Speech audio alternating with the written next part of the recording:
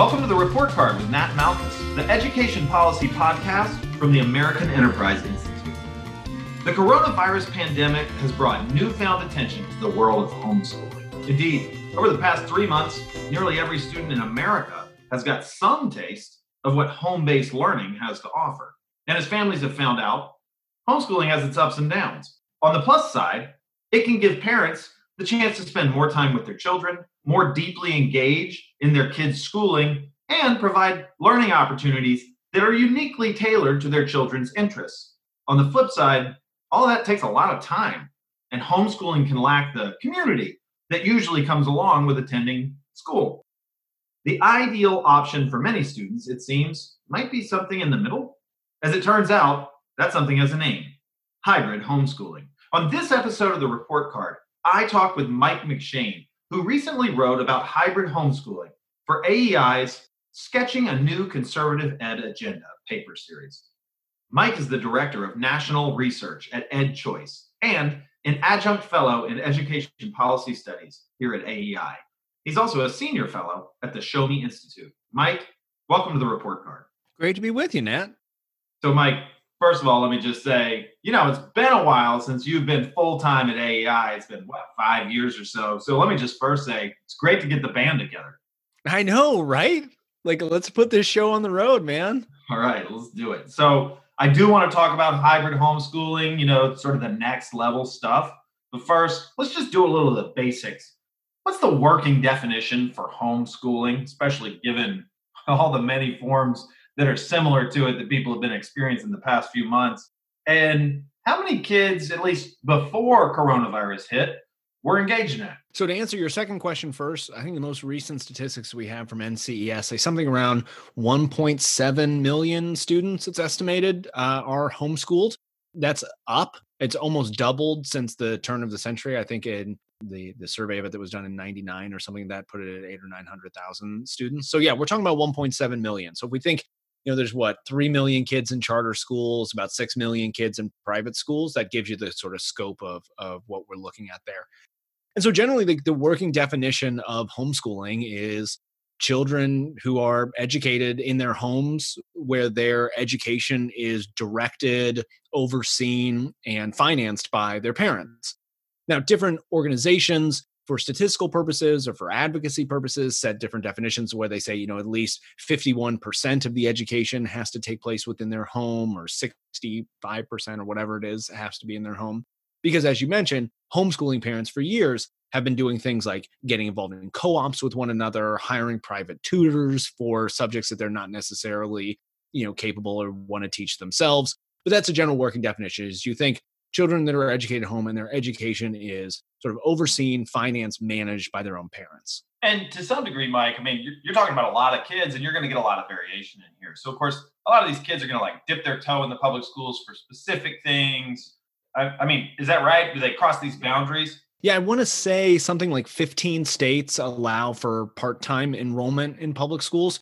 So schools that can take them a la carte. And there are lots of private schools and other providers that are out there that students can take courses kind of a la carte from. So let's go to the why. What's the motivation of most people to engage in a homeschooling project that's going to take a lot of time and a lot of effort? Yeah, I think generally speaking, the folks who homeschool just have a kind of fundamental belief that they think they can provide a higher quality education to their students than the school can. So in some sort of survey data and stuff, you could almost view it as some people have a sort of, I don't know if you want to call it a negative motivation, which is that they look at schools and they don't like them and they don't like the culture of the school. They don't like the pedagogy of the school, or they don't like what's going on, the sort of peer group that students might be in, or bullying or any of those sorts of issues. And they want to keep their kids away from that, sort of protect them from that. Then the other sort of flip side of it is, if you want to call it maybe the more positive motivation, which is just parents think they can do a better job. They think that they can do a better job of picking the curriculum, that they can pick the resources better, that they have the freedom to go to museums and go on field trips and do all sorts of stuff that are there, where they can kind of customize the education that best fits their children. They can work with other people where it makes sense, and they can stay on their own where it makes sense. But fundamentally, I think it's just a belief that they think they can do better than the other options that are available. What are some of the ways that the motivations of homeschoolers are misunderstood or maligned? And I'll just drop one name in there as priming, who's sort of brought this to the fore in Harvard Magazine this spring, Professor Elizabeth Bartholet. Yeah. So, I mean, the big argument that she made there was that, homeschooling is a situation that's like ripe for child abuse, because children don't have access to mandated reporters or anything like that, that it's actually an environment that could be really dangerous for children. And that dovetails with arguments that have been made before. And there's this big kind of question around, what rights do children have? What rights do they have outside of their parents? Like, are they like full citizens? Are they somehow some sort of middle ground where their parents are in charge of them? And I think, different people disagree on how to interpret those things. Look, I think generally speaking, though, there's very little evidence that, so for example, these most extreme cases of things like abuse or any of those things, there's very little evidence that happens at any higher rates in homeschool environments than it does in traditional school environments, whether that's public school environments or private school environments. It's not. Now, there have been a few of these really high profile cases that have taken place that have been, to be sure, absolutely horrifying situations. But whether this is like an actual systematic issue, and even in the articles that Dr. Bartholet wrote, she doesn't actually present evidence for that. She has this kind of anecdata where she like throws out 6 or 7 of these, again, admittedly horrific stories, and then sort of paints that all with a broad brush. And you would think you could do the same thing to traditional public schools, right? Like you could find 5 or 6 horrific stories of things that happen in public schools, but you wouldn't necessarily say, okay, obviously that's why we need to abolish public schooling now. So I get, though, look, some people are naturally skeptical. Generally speaking, throughout the history of homeschooling, it's important to note, even from the start, that there were basically 2 groups of people that were brought. And there's a great book on this for people who are interested, Kingdom of Children, that was written by Mitchell Stevens, tells this story better than I will be able to summarize right now. But that there were these more, if you want to consider them the more kind of left-leaning, I don't know if you want to say hippie, if you want to say more like, children are, it's almost kind of like a Rousseauian vision where like children are these precious creatures that are sort of crushed by the system. And so we want to keep our kids out of that system so that they don't become like, a tool of the man, like something. But it was a very, very sort of progressive view of child psychology, child development. And that's why they wanted, John Holt was a guy that was famous in sort of pushing this. Right. And then on the other side of this was a more conservative, overwhelmingly evangelical Christian approach that had just different views about raising children, but a sort of skepticism of the traditional public schooling system that had certain values, virtues, religious ethos that parents wanted to make sure that were instilled in their children. And so they homeschooled for that reason. So over time, the sort of right side of that became more popular, like in the 80s and 90s when we saw like a real explosion of homeschooling. They were more likely to be Christian, more likely to be white, more likely to be those groups. But interestingly, in recent years, a lot of the research that's being done about homeschooling families is really starting to highlight different groups of people that are homeschooling for different reasons. So a really fast-growing group of homeschoolers are African Americans. So you have African American families who don't really think that traditional schools, hold their children in high enough regard, have high enough expectations for them, teach a curriculum and sort of resources and history and all of those things that are reflective of their values and their experiences. There's also been growth in a lot of families of students with special needs. You have lots and lots of families that do not feel that traditional schools, traditional public schools, or traditional private schools are really helping their children with special needs in the best ways that they can. And so you have those folks that are starting to do it as well. So the difficult thing is that, people homeschool for lots and lots of different reasons. And so casting with like too broad of a brush about homeschoolers is just inevitably going to cause you to make mistakes. Sure. And, again, just to put it back into the perspective of the numbers, half the kids that are in charters, that's the size of the homeschool population. Yeah. It's probably going to have a lot of different flavors in it. For sure. All right. Hybrid homeschooling. As if this isn't different enough, homeschooling is off the beaten path. What is hybrid homeschooling and how does it differ from the idea of, sort of our traditional notions of homeschooling? Yeah. So hybrid homeschools are schools where children attend sort of traditional brick and mortar schooling for some portion of the week and are homeschooled for some portion of the week. So they vary wildly. It spans everything from children spending 1 day at home and 4 days at school, all the way to 4 days at home and 1 day at school and everything in between. So 2 and 3 and 3 and 2. To meet my definition of a hybrid homeschool, generally speaking, the program has to meet three criteria.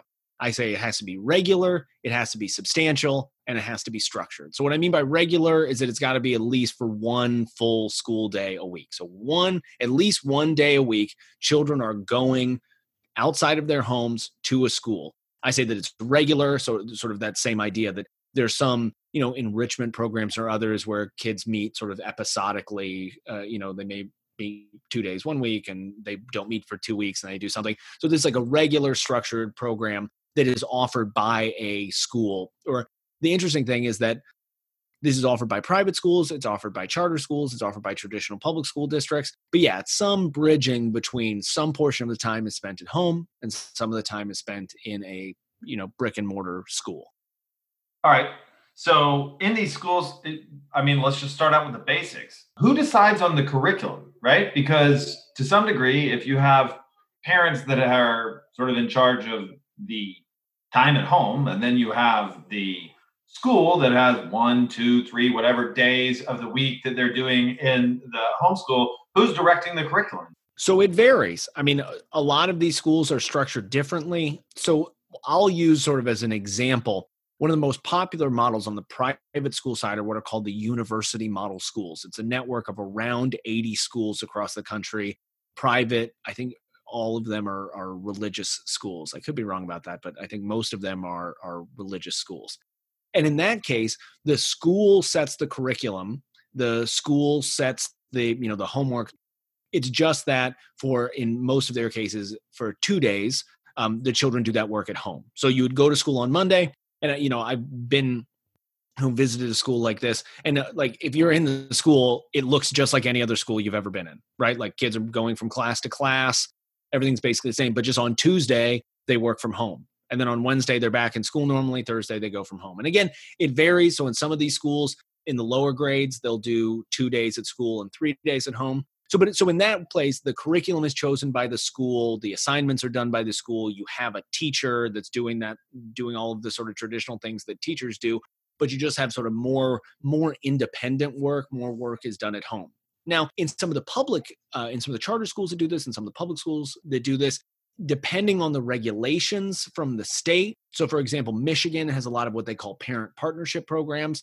But in those cases, Michigan law says that none of those classes can be core classes. So they have to be only enrichment classes that students take. So in that case, obviously, most of the curriculum and all those things are being done, the sort of traditional education is being done by the parents. But these enrichment programs that students are taking, all of that stuff is being managed by the school. So it's it's actually very difficult to speak in very clear terms about these schools because there's actually a lot of variation amongst them. So it sounds like hybrid homeschooling is going to require, quite a bit of, agreement between parents and a school. I'm curious, where is this hybrid homeschooling taking place and how common is it? How many, shoot me a rough percentage of that 1.7 million kids that are involved in these kinds of programs?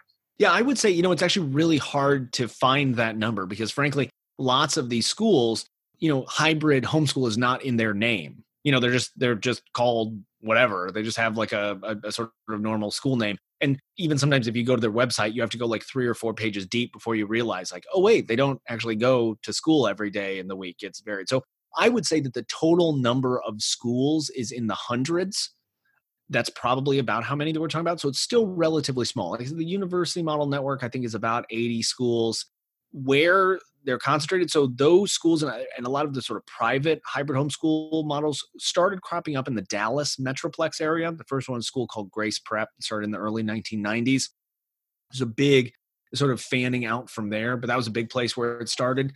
There's another big pocket of these schools more on the public side in Colorado, and the kind of corridor between Colorado Springs and, if you head north to sort of Boulder and Fort Collins, part of that has to do with Colorado has an interesting law, a part-time enrollment law that if students attend, I think it's between 90 and 360 hours in a school, they can get half of their funding. So you have lots of schools that cropped up there that have these 1 and 2 day a week programs that they can get the funding from. There's also a long tradition of this in California. You had in a lot of cases there, California has a tradition of correspondence schools, especially for like dropout recovery programs and others. And in many of those cases, these schools found out that, students were working through, packets of information and they just weren't, they were not meeting with success with that. And so they said, well, what if we had kids come in 1 day a week or 2 day a week, that the kids might not thrive in a traditional schooling environment, but if they only had to come in once a week or twice a week and then work from home the rest of the time, maybe that would be a way for them to work out. And like I said, Michigan has a lot of these programs as well on the public school side. So a lot of it on the public side really depends on the policy environment. So do you have things like part-time enrollment statutes? Do you have seat time waivers that schools are able to apply to? Do you have competency-based frameworks that allow you to get funding by sort of demonstrating what students learn as opposed to how much time they spent in there? And then obviously on the private school side, it matters a lot around what your state homeschooling regulations are, what your private school regulations are, and the degree to which those schools have to meet things like seat time requirements, curriculum requirements, all that sort of stuff. Talk to me about the trajectory on these. I mean, is this something that's just been flying under the radar so most people don't talk about it? Or is it something that's, on a growth trajectory? I think it's definitely on a growth trajectory. Now, it's hard for me, like I said, because it's hard to get these exact numbers of them. I mean, if you look at these networks, they're like the network, like university model schools, like they are growing. And I can just tell you, just again, this is more anecdotal, but when I talk to people that this is the research that I'm working on, or when I talk to this, like it astounds me how many people are like, oh yeah, we totally do that. Or like my cousins do that. Or like there's no more than like 1 or 2 degrees of separation from someone who's like, oh yeah, like I totally know about that. And frankly, the other people, when I tell people about these schools, lots of folks say like, oh my God, I would love to do that. And like even teachers are like, I would love to teach in that school. And parents are like, I would love to do something like that. So I think this is definitely an area for growth. I think that it's, there's all of these sort of trends about how work is changing. And, there are probably a fair number of parents that would be interested in homeschooling, but they don't want to homeschool full time. And they're interested in working, but they don't want to work full time. So they can work part time and homeschool part time. Most of these schools, particularly the private schools, are able to, as you might imagine, charge very low rates of tuition. So some of them are $4,000, $5,000 a year. So that can be a big burden off of parents' shoulders. So maybe both parents don't have to work. Someone can work part-time. You can still have these schooling things. So I think it's pretty well primed. And then obviously you have all of this stuff happening with the coronavirus where suddenly everyone's saying we want to try some sort of hybrid homeschool model in the fall. But sort of just like, I think it's fair to say sort of what has been happening hasn't really been homeschooling. Like homeschooling is a much more conscious decision that people make after like a lot of thought. And this has more just been like, schooling at home to try and make up for what's happening. And I think, frankly, a lot of the stuff that they're talking about happening in the fall will sort of be hybrid homeschooling, but it's not going to be like as intentional as these models are in trying to accomplish the things that they're accomplishing. Yeah, absolutely. I was going to ask about that. I mean, there's a lot of folks that are saying, we can only handle half our kids. So we're going to have kids come in for 2 days and then they're going to do 3 days off. And in the latter half of the week, we're going to have the other half of the kids come on for 2 days. That sounds like hybrid homeschooling, but you're right. I mean, there's a material difference when you have a choice to engage in that kind of schooling and when, the virus forces it on. Yeah. And I think a lot of it hinges on, and I think the success of this or sort of lessons that can be learned from hybrid homeschools that already exist, a lot of it is going to hinge on exactly how, so there's this conversation of how many children in the building, we need half the kids to stay at home and half the kids to go. Well, so what do we mean by that? Do you mean that your building needs to be at like half capacity or quarter capacity? Or does that go all the way down to the classroom level? So for example, if this is done at like the building level, I think that it is possible to learn some things from hybrid homeschooling because what you would say is, let's say the 3rd grade, the 5th grade, and the 7th grade are here on Monday, and then the 2nd grade, 4th grade, 6th grade are on the other days. But all of the 2nd graders are there at the same time. All of the 4th graders are there at the same time. You could do some of the things that hybrid homeschools do in sort of stretching the instruction over multiple days spread between home and school. But if instead what we're really talking about is like this has to be at the classroom level. So that means that like half of the 4th graders will be at home and half of the 4th graders will be in the school. Like that's not how hybrid homeschools operate. Like hybrid homeschools, all of the kids are there for half of the time. Like they're all there Monday, Wednesday, Friday. They're all at home Tuesday, Thursday. And that allows you to plan for that. But I don't know how one plans for if you have half of your kids are working from home and half of your kids are working from school at any one time, it would be exceedingly challenging. Mike, you recently wrote in this AEI paper series, the Conservative Ed Agenda paper series on hybrid homeschooling. And in that, you say that any conservative education policy should meet three criteria. So let's sort of trip down these. I kind of want to know just more broadly why you put these out there, but also how hybrid homeschooling checks those boxes. The first one is recognizing the primacy of the family. What do you mean by that? And how does it fit nicely with hybrid homeschooling? Yeah, so this was I think, and it's such a cool thing that y'all are doing this paper series. And when Rick asked me to write a paper for it, because I think right now, there's so many conversations in conservatism in general and conservatism in education. I think it's like really in flux, and like what it means to be a conservative is not exactly clear given the kind of politics of the moment. And even in education, there's been debate for a long time. Like, well, what are conservatives for? And Rick did that great piece that was on it. That's important because, there have been, there were the sort of pro accountability people that were kind of more big. That's like a more like big government conservative thing. And then you have the more school choice people that are more libertarian. So one of the things I tried to set out in that piece was like, if we're going to talk about what conservatives are, we should try and track back to some fundamental principles. So like, what are some bedrock principles of conservatism? And then like, how do the policies that we want to advocate for either align to or are in conflict with that? And so I think there are a few more conservative ideas than this idea that the family is a sort of bedrock of society. That, if we have broken families or if we sort of usurp the role of the family, bad things happen, right? Like the families are important, and we think of the families as a sort of fundamental organizing unit of society. So to me, any conservative education policy has got to start there. And it's got to say, look, the family is the fundamental organizing unit, and we exist to try and help that, to try and supplement that, to try and sort of help it where it falls down, and to try and work with it. So to me, that's hybrid homeschooling, right? These schools say, listen, you all are in charge. You are the kind of drivers of your children's education, and we are here to help you. We are here to supplement the stuff that you can't do. We're here to provide support in the areas that you can't.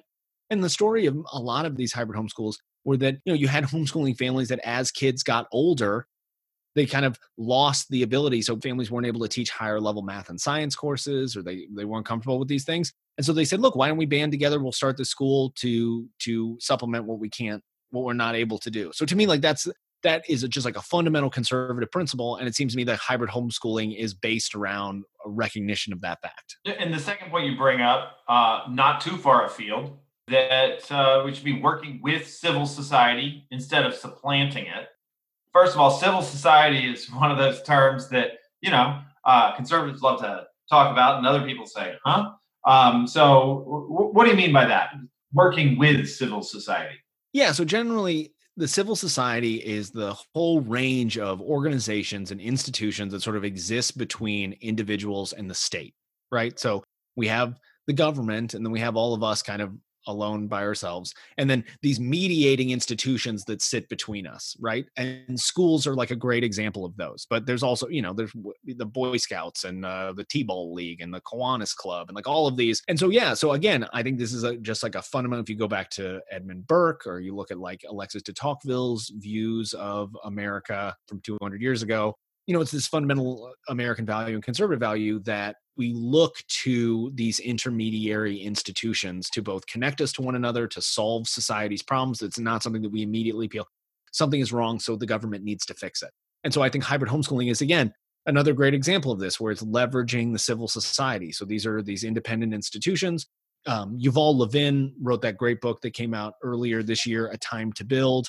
And he loves to quote, I think it's an older Spanish philosopher, sociologist, or someone that says, people don't come together to be together. They come together to do things together.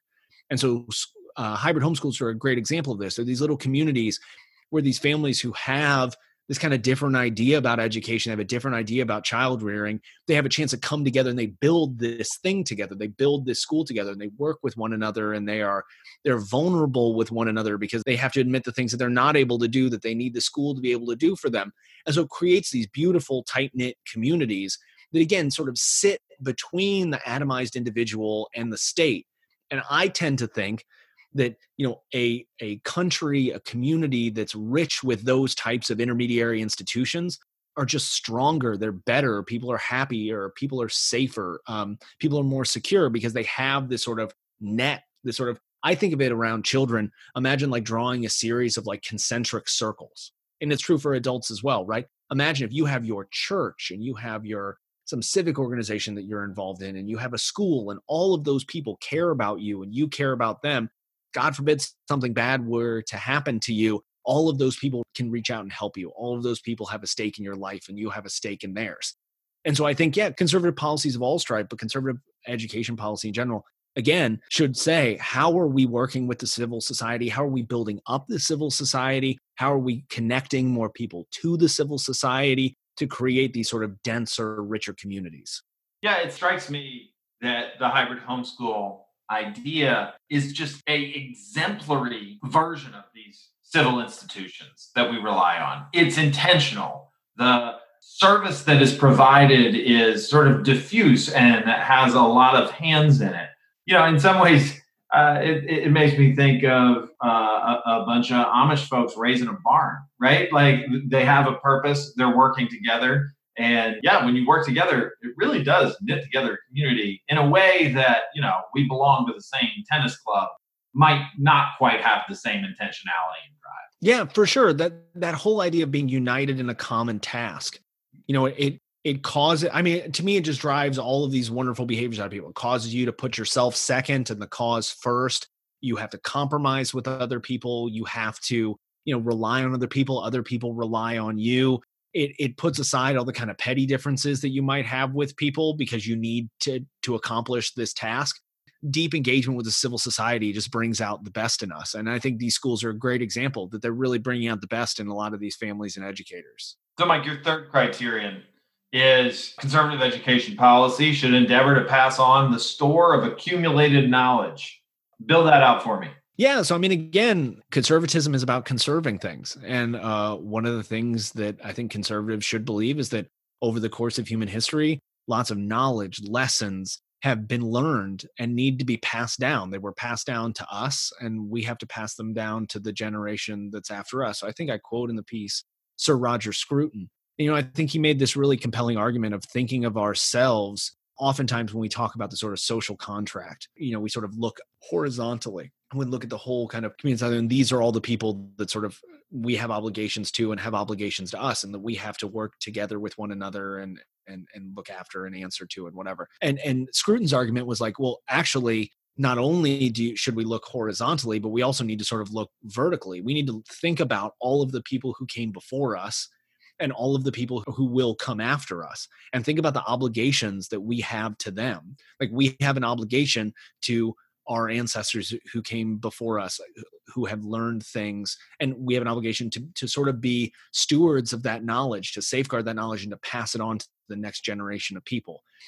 And so I think that should, again, whatever education policy that we're talking about, I think is really important that conservatives think about. Are we living up to that? Are we honoring the sacrifices and respecting the lessons that the people that have come before us have learned? And are we trying to pass that on to people after us? The sort of the antithesis of this, of the more sort of progressive mindset, is everything was in the French Revolution. They established year zero or year one or whatever. Like, no, we're starting with the blank slate. We're throwing out everything that came before us and we're starting entirely fresh. And obviously it's like a deeply non-conservative thing to do. It's like, well, I don't know, maybe the stuff that came before wasn't great, but there's like a lot of good stuff in there, and you should take the good stuff and then you should get rid of the bad stuff and try and add more good stuff to it. So I think, again, lots of these schools, I don't think it's a coincidence that lots of these schools are organized around like classical education models that are very deeply connected to the great books and the sort of literary canon. And the great lessons have been learned over the course of the last several thousand years. And so I think conservatives should support that. And so they should support that insofar as it's being done in hybrid homeschools, but in other places where folks are trying to do that, I think that's really important as well. Yeah, it also strikes me that there's just a much greater facility that parents can understand what is actually being taught in a hybrid homeschool because they got to drive the bus, as opposed to, oftentimes when you have your kid in not just a public school, but a parochial school or a private school, you're just not there. You're really asking the school to carry that forward. That's not necessarily bad, but there is a requisite distance there that certainly somebody who's going to choose to engage in a hybrid homeschool, and certainly full-time homeschool, is going to have a clear proximity to what that accumulated store of knowledge looks like and what their kids are receiving. For sure. And look, and it's totally true that there are a fair number of hybrid homeschool models that have very progressive ideologies that are Waldorf based or Montessori based or others. So it was really funny, sort of after I wrote this piece, some people that are more on the left sort of said like, I'm not really persuaded by this. And I'm like, yeah, well, you weren't really the audience. I was saying I could, if some, the Center for American Progress asked me to write a piece of why people on the left should support him, I would make a different set of arguments, even though I do think there are clearly lots of places where left-leaning people have supported these. But yeah, you're right. I mean, in lots of other cases, families sort of pass off that authority to other people. And the hope would be that they trust them and they want to work together with them. But yeah, this is a case where families really want to stay involved in that. And they want to have a really open channel of conversation between their parents and, or between the teachers and between them and between their kids. And there's a really, really sort of tight knit view that like the parents and the teachers and everybody's on the same team, and that students get this kind of consistent, the same things that are taught in their home or the same things that are taught in their school. And so rather than working at cross purposes, they're really working with each other. That's a great segue. Mike, you did write this piece about the reasons that conservatives should support hybrid homeschooling. And, you mentioned these other folks. Well, I might have written a different piece, but, what is the pitch for people who are like, yeah, I'm just not conservative. I don't really value those reasons. What's the value proposition in hybrid homeschooling for folks, with a more leftward tilt? Yeah. So, I think if we look back to like some of the same animating arguments from homeschooling from the 60s and 70s that we talked about earlier, that this hybrid homeschooling allows for a different kind of pedagogy, like if you want it to, it can be a much more progressive pedagogy where students have a lot more time for sort of free activities and art and, exploring in nature. And if you think of some of the animating ideologies of things like Waldorf education or Montessori education, where you want to have kids to be much more free to kind of pursue the things that they find interesting and sort of protect them from people that are trying to kill their creativity or whatever, having more time at home gives kids a lot more time to do that if that's how you want to use that time. So I think that there's lots of reasons why people with just a more progressive sort of ideology or ethos could really see, again, wanting to have more time with their kids to be able to impart those same values and those same thoughts to them. So I'm interested to get back as we sort of close up here, Mike, about, what's the near future for hybrid homeschooling? I got to tell you, there's been a sea change in the experience of millions of American students and families about what school looks like. I'm sure that there's a number of parents who have experienced a front row seat onto the work their kids have done and said, really? Is this what we're doing all this work for? This seems, underwhelming. So we very well could have a growing appetite for homeschool options, and hybrid homeschooling seems like a particularly accessible version of that, right? Like you don't necessarily have to go whole hog. Is there any chance that this gets a shot in the arm here? Or do you think that the gap between sort of part-time remote learning and hybrid homeschooling is bigger than I'm sort of leading on? No, I think this is going to give them a shot in the arm. And one of the things that I think is important to look at, there's a lot of polling that's coming out now talking about, how many parents, that are viewing homeschooling more favorably, or that would, are thinking about ways of educating their kids. And it's tough because we're right in the moment of it. It'd be interesting to see. And again, there's sort of stated preferences versus what they might actually do.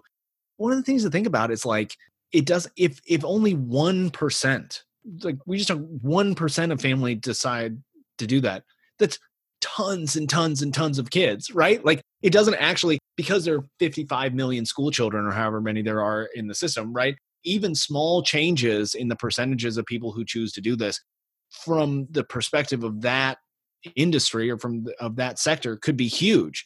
So yeah, do I think we're going to get to a future where like a third of American school children are in a school like this? No, but could it reach like charter school levels?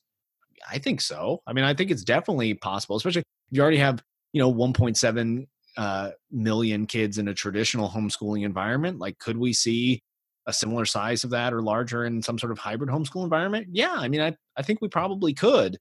Again, obviously, there's tons of hurdles and stuff to actually get those schools stood up, and it'll take a while for that to happen.